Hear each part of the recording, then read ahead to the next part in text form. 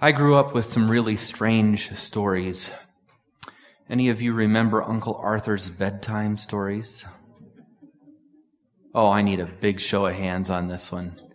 Meet me afterward in the fellowship hall for a support group.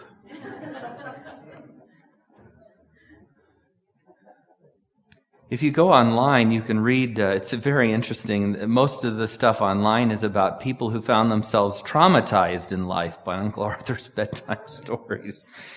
As I think about it, we certainly don't tell stories the same way.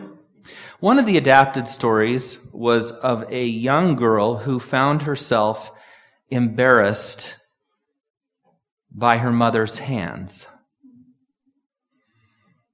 Later to discover that as a baby there had been a house fire and her mother had dashed past the firemen and the policemen and run into the burning house to rescue her and pull her from the flames and bring her baby out of the house that was on fire. And in the process, she had severely burned her hands. And they were burnt, scarred, red. Depending on one's aesthetic viewpoint, one might say ugly. And the girl was deeply ashamed of her mother's hand's appearance, but once she heard the story, she could say to her mother, "Mother, those are the most beautiful hands. You must have loved me very much." There were other stories that make me wonder sometimes about the psychology of the era or of Seventh-day Adventists in the era or Christians in the era. I remember one story of a woman who took the punishment for her daughter, and that was by pushing a hat pin through her own hand. Any of you remember that one? Kind of bizarre. Another story along these lines that's told in evangelical circles is of a man who had scarred hands. He had gone to a fire, multi-story building, and a child was trapped on top. And in this case, the parents couldn't get to him, but he climbed the drain pipe. This was back in the old days when things weren't made of PVC. This was back in the old days when things were made of wrought iron and were cast iron, and were attached to buildings in very significant ways so that they could hold human weight quite easily. And he scaled the building on this cast iron pipe, which had heated up in the fire, and it was frying his hands. Got into the building, rescued the child, and carried the child back down around his neck, down the pipe of the burning building. Well, the story goes that his parents were killed in this fire. He lost his family somehow in this fire. Now, I don't think this is the kind of story we would tell to children today. I don't hear us using these same kinds of stories. But the town met to decide the fate of this child. Would he go to foster care? Who would adopt him? And different people wanted to adopt him, some promising very comfortable environments, some promising excellent education, some promising all sorts of things. But the story goes that this man at the back of the room, listening to this hearing about this boy's future, finally stood up and said, "I can't give him a great education, and I'm not a wealthy person." But at that point, he pulled out his hands, and everybody saw his burnt hands, and they knew. And the boy came running to him and hugged him, and that became the man that got to adopt this child, because this man had loved him enough to risk his own life to climb this building to save him, you see.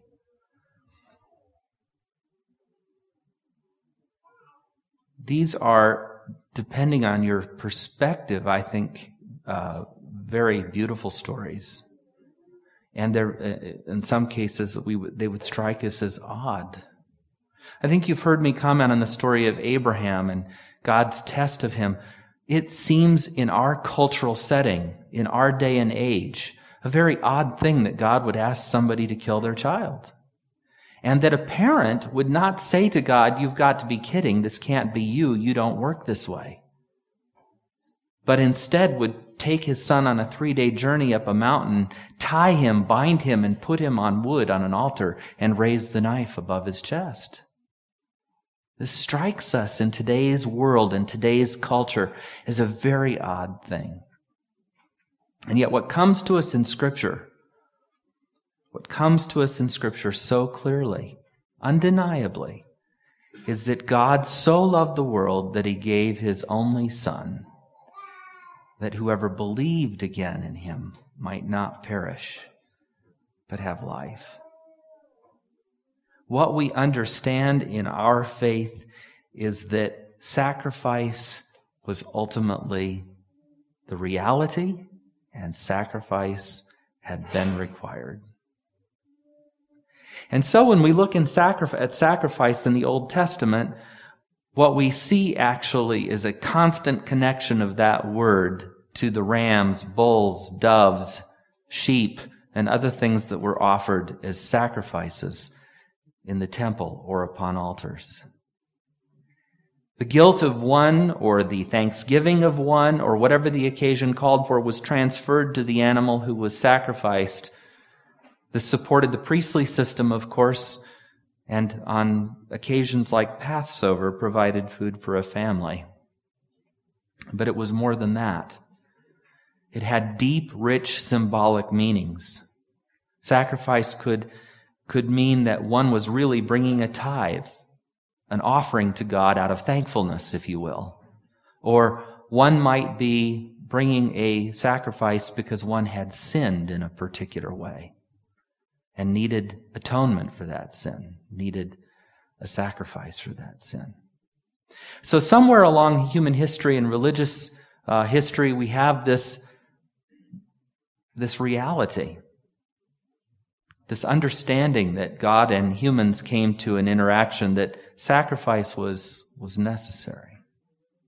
Along the way in the Old Testament, we hear correctives to this. God says, I'm not so much thrilled with the smoke of your incense or the burnt offerings. I'm not happy with the gifts of lambs and bulls and sheep and doves. And what I really want from you is for you to do justly and love mercy and walk humbly with your God.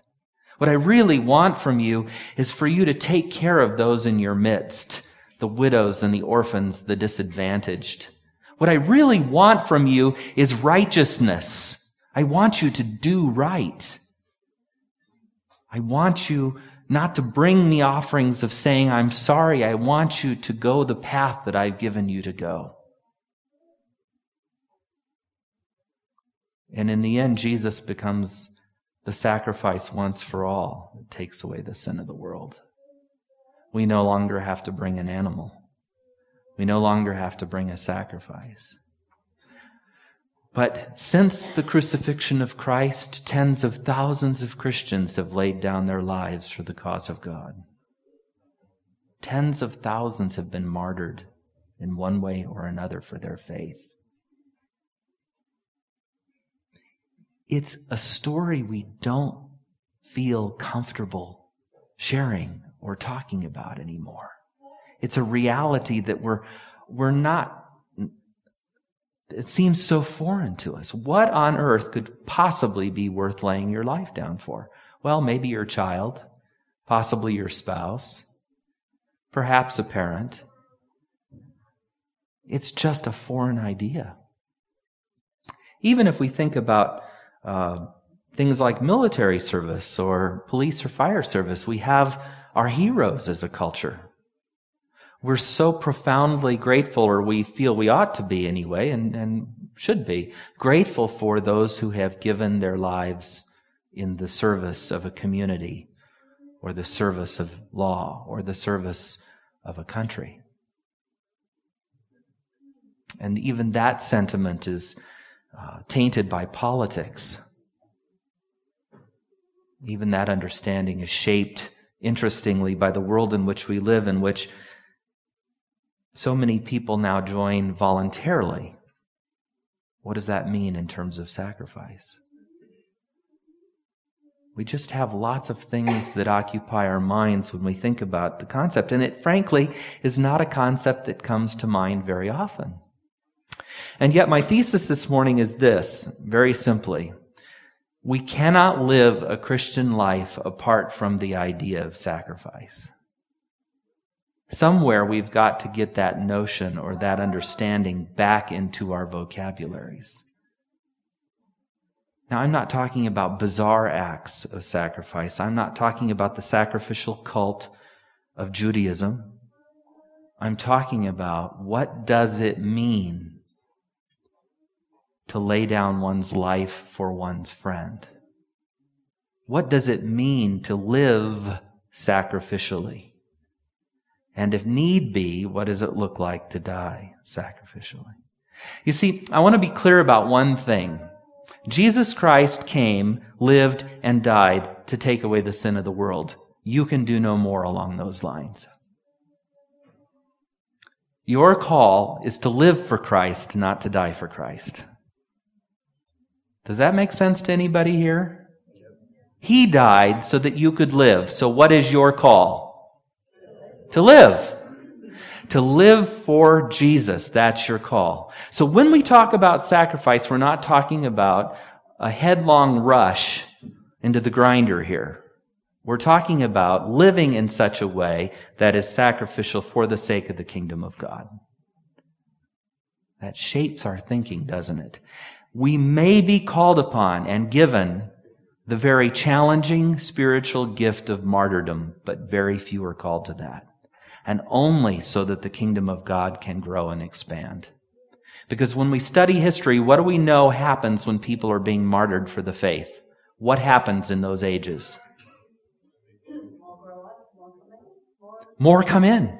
What happens? The church grows prolifically in those circumstances. Underground, usually. Just think about China right now. China is a place where people are occasionally killed for political purposes. China is a place where people are definitely imprisoned for political purposes. And China is a place where Christianity, up until the Three Self Church was acknowledged by the Communist Party, could not legally exist. And yet, since communism found its footing there, the underground church has been alive.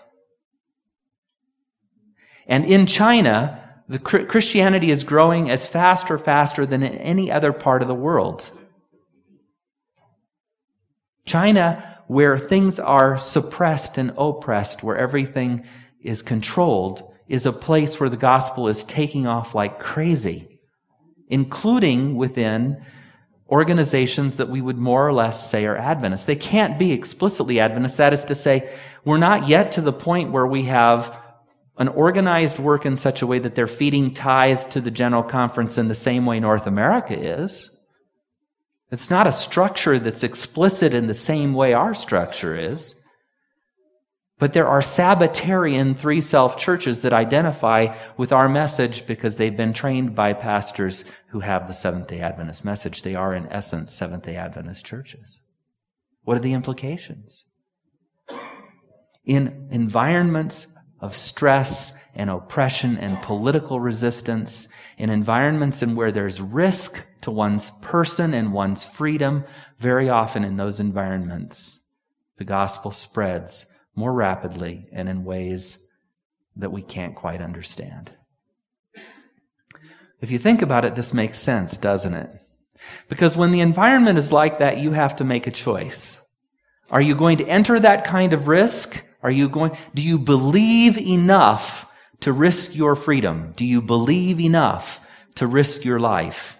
That's the question you're asking. And if you believe enough to risk your freedom, and if you believe enough to risk your life, then you certainly believe enough to share that belief or faith with another. And you stand as an example of somebody who believes. Now, these are hard teachings, aren't they? Because we have to confront ourselves. We have to say, do I believe enough? I'm going to suggest to you that you probably won't know until the day of testing comes. But one of the ways that you can be stretching yourself in the meantime is sharing your faith. It's a form of sacrificial living. I want to look at our text just really briefly to come back and just try to deal with those in a couple of ways, and then I want to come back to my story that I started with at the beginning and see if we can tie this all together. In the Psalm 112, 111, I wanted to read the whole thing because it's a beautiful psalm.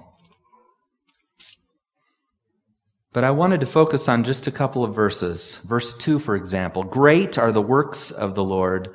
They are pondered by all who delight in them. Glorious and majestic are his deeds, and his righteousness endures forever." He has caused his wonders to be remembered. The Lord is gracious and compassionate. He provides food for those who fear him. He remembers his covenant forever. So embedded in this song, embedded in this poem, these great words are several acknowledgments. The works of the Lord are great: creation, sustentation, deliverance. Those who love the Lord remember these deeds and ponder them because they speak of him. God's righteousness is not fleeting, but forever, as are his statutes, as are his covenants. He is gracious and compassionate, providing manna in the deserts of our lives for those who fear him. This is the God that's being praised. His precepts are trustworthy and established forever and ever, enacted in faithfulness and uprightness. Verse 9, he provided redemption for his people. He ordained his covenant forever. Holy and awesome is his name. He provided redemption for his people is a powerful phrase. This is Psalms written well before Jesus comes. But there's understanding there on multiple levels. In this hymn, we find redemption, that is to say, the redemption that has come, the deliverance that has come from slavery in Egypt. In this redemption, we find the Redeemer phrase echoed in stories like Ruth and Boaz, where God has redeemed his people. He's paid the ransom price. This notion is implicit already in the Old Testament. And we find the sacrificial system referenced there too. God has provided a way, a redemption for his people, even in the context of the Psalms. When we go to Romans, this incredible tome on righteousness by faith, we come to something else that's worthwhile and very interesting. 21 to 26. The question is, what happens to the law in relationship to faith? The question is, what is it that God is up to? And in this incredible bit of theology, Paul says, but now apart from the law, the righteousness of God has been made known. This is the righteousness of God which the law and the prophets testify. This righteousness is given through faith in Jesus Christ to everyone who believes. Righteousness. There's no difference here between Jew and Gentile, for all have sinned. All are justified freely by his grace through the redemption. There's that word again. The redemption that came by Jesus Christ. God presented Christ as a sacrifice of atonement. There's that word sacrifice again. He was given through the shedding of his blood to be received by faith. He did this to demonstrate his justice because in his forbearance, he'd left the sins committed beforehand unpunished, and he did it to demonstrate his justice at the present time so as to be just to the one who justifies those who have faith in Jesus. Well, that's pretty thick, isn't it? So as to be just and the one who justifies those who have faith in Jesus. So he's dealing with, in this section, those sins committed past, the forgiveness of which was postponed as they were laid upon the animals sacrificed in anticipation of the Lamb of God who takes away the sins of the world. And he does it in the present time because this is the basis of the faith that we have in Jesus Christ, that the Lamb of God took away the sins of the world, that he was sacrificed, given for our life. We've lost this notion, and I don't know that that's, I know spiritually that's a rough thing. I don't know culturally what that looks like. But the idea of substitutionary punishment is no longer one we can relate to. If you steal a car, it makes no sense in the world that I should go to prison for you stealing the car. That's just not how our culture works. It's not how we operate. If you commit a heinous crime, that's on you. You bear the punishment. You should bear the responsibility. You do the crime, you do the right. Isn't that our way of thinking? And yet when it comes to our faith, we've got something very different. We do the crime. He did the time. We did the crime. He paid the price. We did the crime. He laid down his life.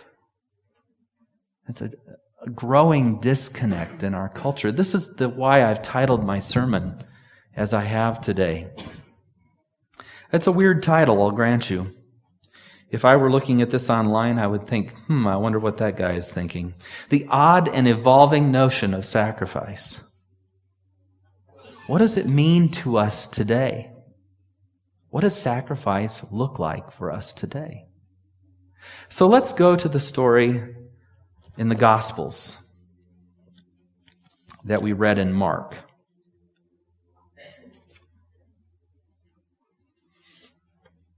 There's a lot happening here. Jesus has been in dialogue with the Pharisees and Sadducees. They've made multiple attempts to trap him in this particular chapter in Mark. And now one of the teachers of the law comes to him, having heard them all debating, and throws his hat in the ring. And he decides to ask Jesus which of the commandments is the most important. And Jesus gives a brilliant answer. He quotes the Shema, "Hear, O Israel, the Lord your God, the Lord is one. Love God with all your heart, with all your soul and all your mind and strength." The second is this: love your neighbor as yourself. Jesus summarizes the 10 commandments and all the law and prophets in this. And the man knows the answer is a good one. He's not a fool. And he expands even further upon Jesus' answer. This is the only place in Scripture where I know that this happens. The only place. This anonymous Pharisee or Sadducee who comes forward actually expands on the answer that Jesus gives. It's an incredible moment in Scripture. He quotes back to Jesus what he said: "You're right in saying these things. It's more important than what? All burnt offerings and sacrifices." Wow. Loving God supremely and your neighbor as yourself is more important than any sacrifice you can bring to the altar. That's what the Pharisee and the Sadducee says. This expansion of Jesus' answer. Jesus didn't say that. The Pharisee or the Sadducee did. It's an incredible moment in Scripture. Just revel in it with me for a moment. Are you there? How can I bring you in? You gotta hear this like you've never heard this. It's there. Jesus says something absolutely remarkable to this guy. And interestingly enough, it serves just as everything else he says. It shuts him up. Jesus saw that he had answered wisely. He said to him, "You're not far from the kingdom of God." And then no one asked him anything. Do you know why? Because if you're trying to get somebody, you don't want to be identified with the one you're getting, or they'll be getting you too. If you're trying to trap somebody, you don't want to get caught up in the trap that you've just laid. And when this man answers and Jesus responds, "You're close to my position," You're close to where I am. You're close to the kingdom of God. That's it. Nobody wants to mess with them anymore. They have just gotten too close to the right answer and to the source of life. They've just gotten too close to the meaning that Jesus has for them in all of this. So let me ask you this. If I'm right, if sacrifice is at the very core of Christian conviction, if sacrifice is absolutely essential to the idea of Christian belief and practice, what does sacrifice look like in our context? The hint that we have here is it looks like this. You love God supremely. And Jesus said it this way, if you love me, do what? Keep my commandments. Paul argues, as he will in Romans 3, Romans 5, Romans 8, he'll argue that the law brings condemnation and death, but in no way is it to be done away with. Interesting, huh? Because what Paul understands is that while Abraham, by faith, acted, and it was that faith that was credited to him as righteousness, Abraham also kept covenant. He obeyed the precepts of covenant that God gave him. While it was his faith that saved him and not circumcision, he went through with circumcision because that was a sign of his covenant with God. Jesus says, look, faith in me is all you need. Believe and you will be saved. But what does belief look like once we get past that statement? He says, if you love me, if you're going to follow me, if you're going to be one of mine, you're going to love God supremely and you're going to love your neighbor as yourself. And that means that you're not murdering him. That means you're not stealing from him. You're not sleeping with his wife. You're not envying him. You're not hating him. It means that you're honoring God above all. You're not trying to reduce God to something material. You're not claiming to be something you aren't. You're living in accordance with the relationship and the covenant that God has established, and the Sabbath has become a moment in time, a gift. These are what it means. You're going to be in relationship, love and service. That's sacrifice today. That's one clue. One very important clue. So coming back to my earlier story, we're still touched, I think, when people give of themselves for another. And I think it would be wonderful if we could take just a couple of minutes and ask you, any of you, if you might have a story you can tell in a minute or two of a sacrifice that you know of that was made on your behalf. Was there someone who did something for you? Maybe it was dramatic and it saved your life. Maybe you are a donor transplant recipient. An organ transplant recipient. Maybe you are aware of somebody's sacrificial giving that put you through Christian school, or had a circumstance where a parent acted heroically to their own detriment, or an adult acted heroically to their own detriment for you as a child that spared your life. Maybe it's an act of sacrifice that you've made. Maybe you've given up something. And in this Lenten season, what an appropriate thought to share. Anybody have a story of sacrifice? I'm going to do the walk. Oh, I see a story. Abigail has a story, and I'm looking for other hands as I walk.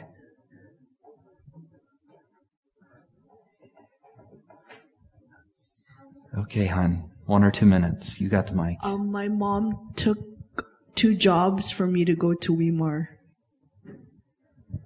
Your mother took 2 jobs so that you could, was that high school or college? Weimar, it's for my health. So you went to Weimar for your health, and your mother took on an extra job on top of the job she was doing already to pay for that. Yeah.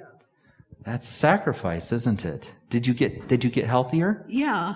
All right. So it worked. Your mother's love helped make you whole in that story. That's wonderful. Any other stories of sacrifice?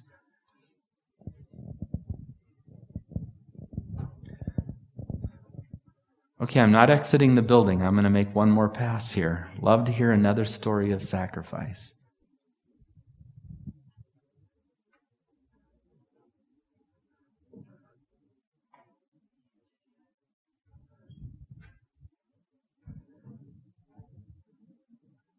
Well, we'll let you think about this. I know that some of you will email me or call me this week. Maybe you'll want to tell your story next week. I have a microphone. It's going.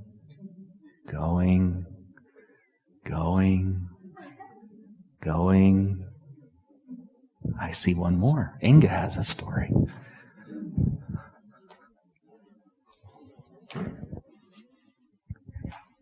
My great aunt moved in with us when she was about 76 years old and took on a feisty 3-year-old and an angry 10-year-old and was our mom for the next few years.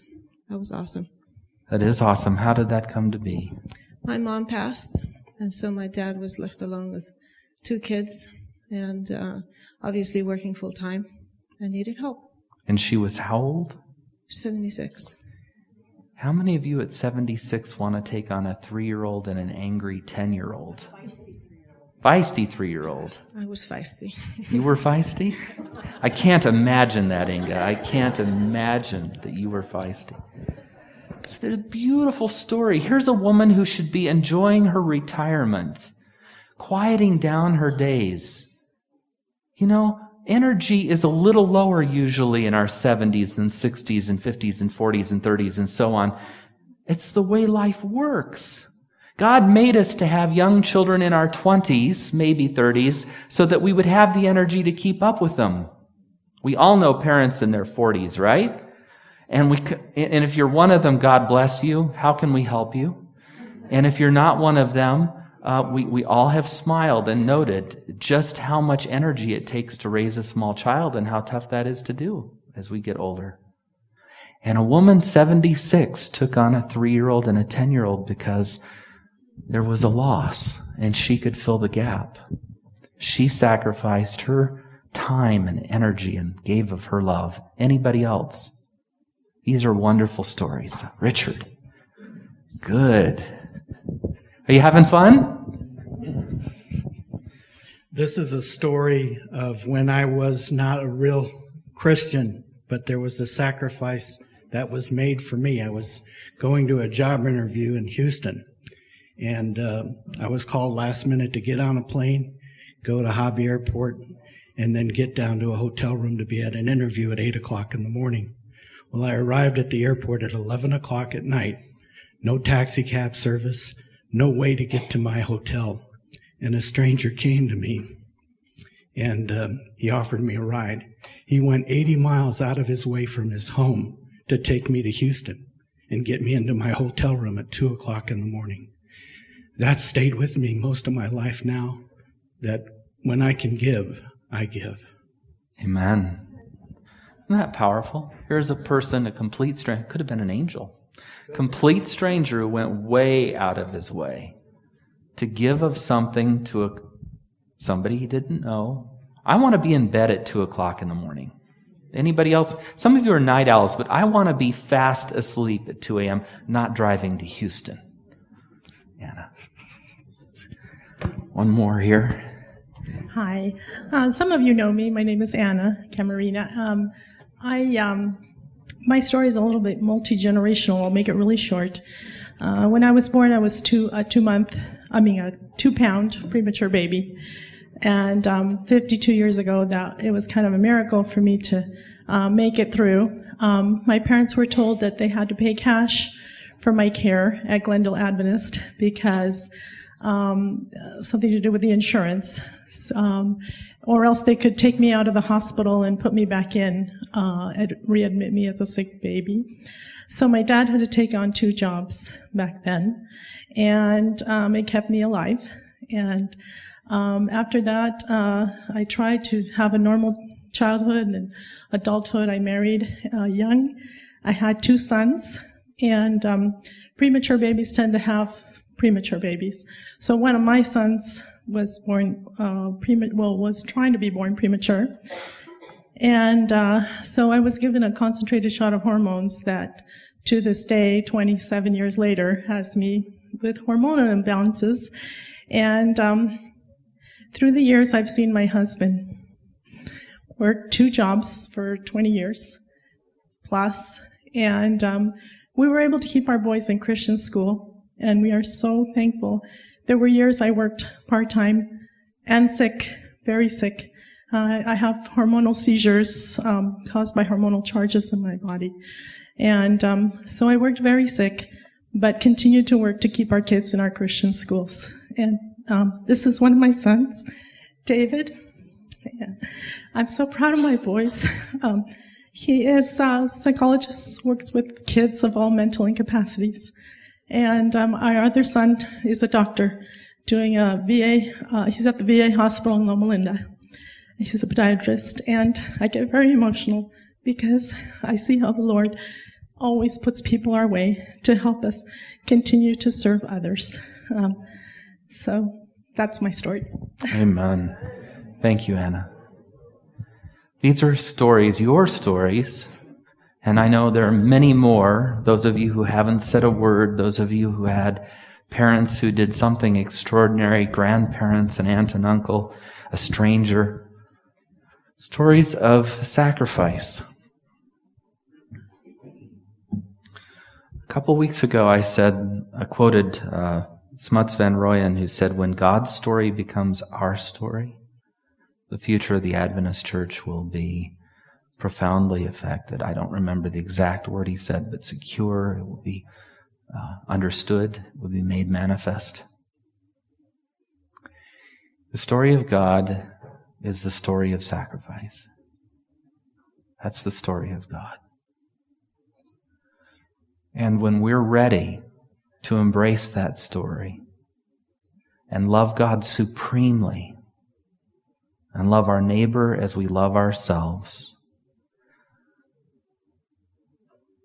no one will be able to stop this community.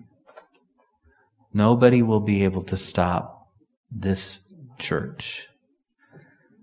Powers of hell itself cannot prevail against it. When you step up in faith to be the church, when you're ready to love sacrificially, when you're ready to give sacrificially, when you're able to embrace another that you may not have a lot in common with, the church will not be stopped. I praise God for sacrifice.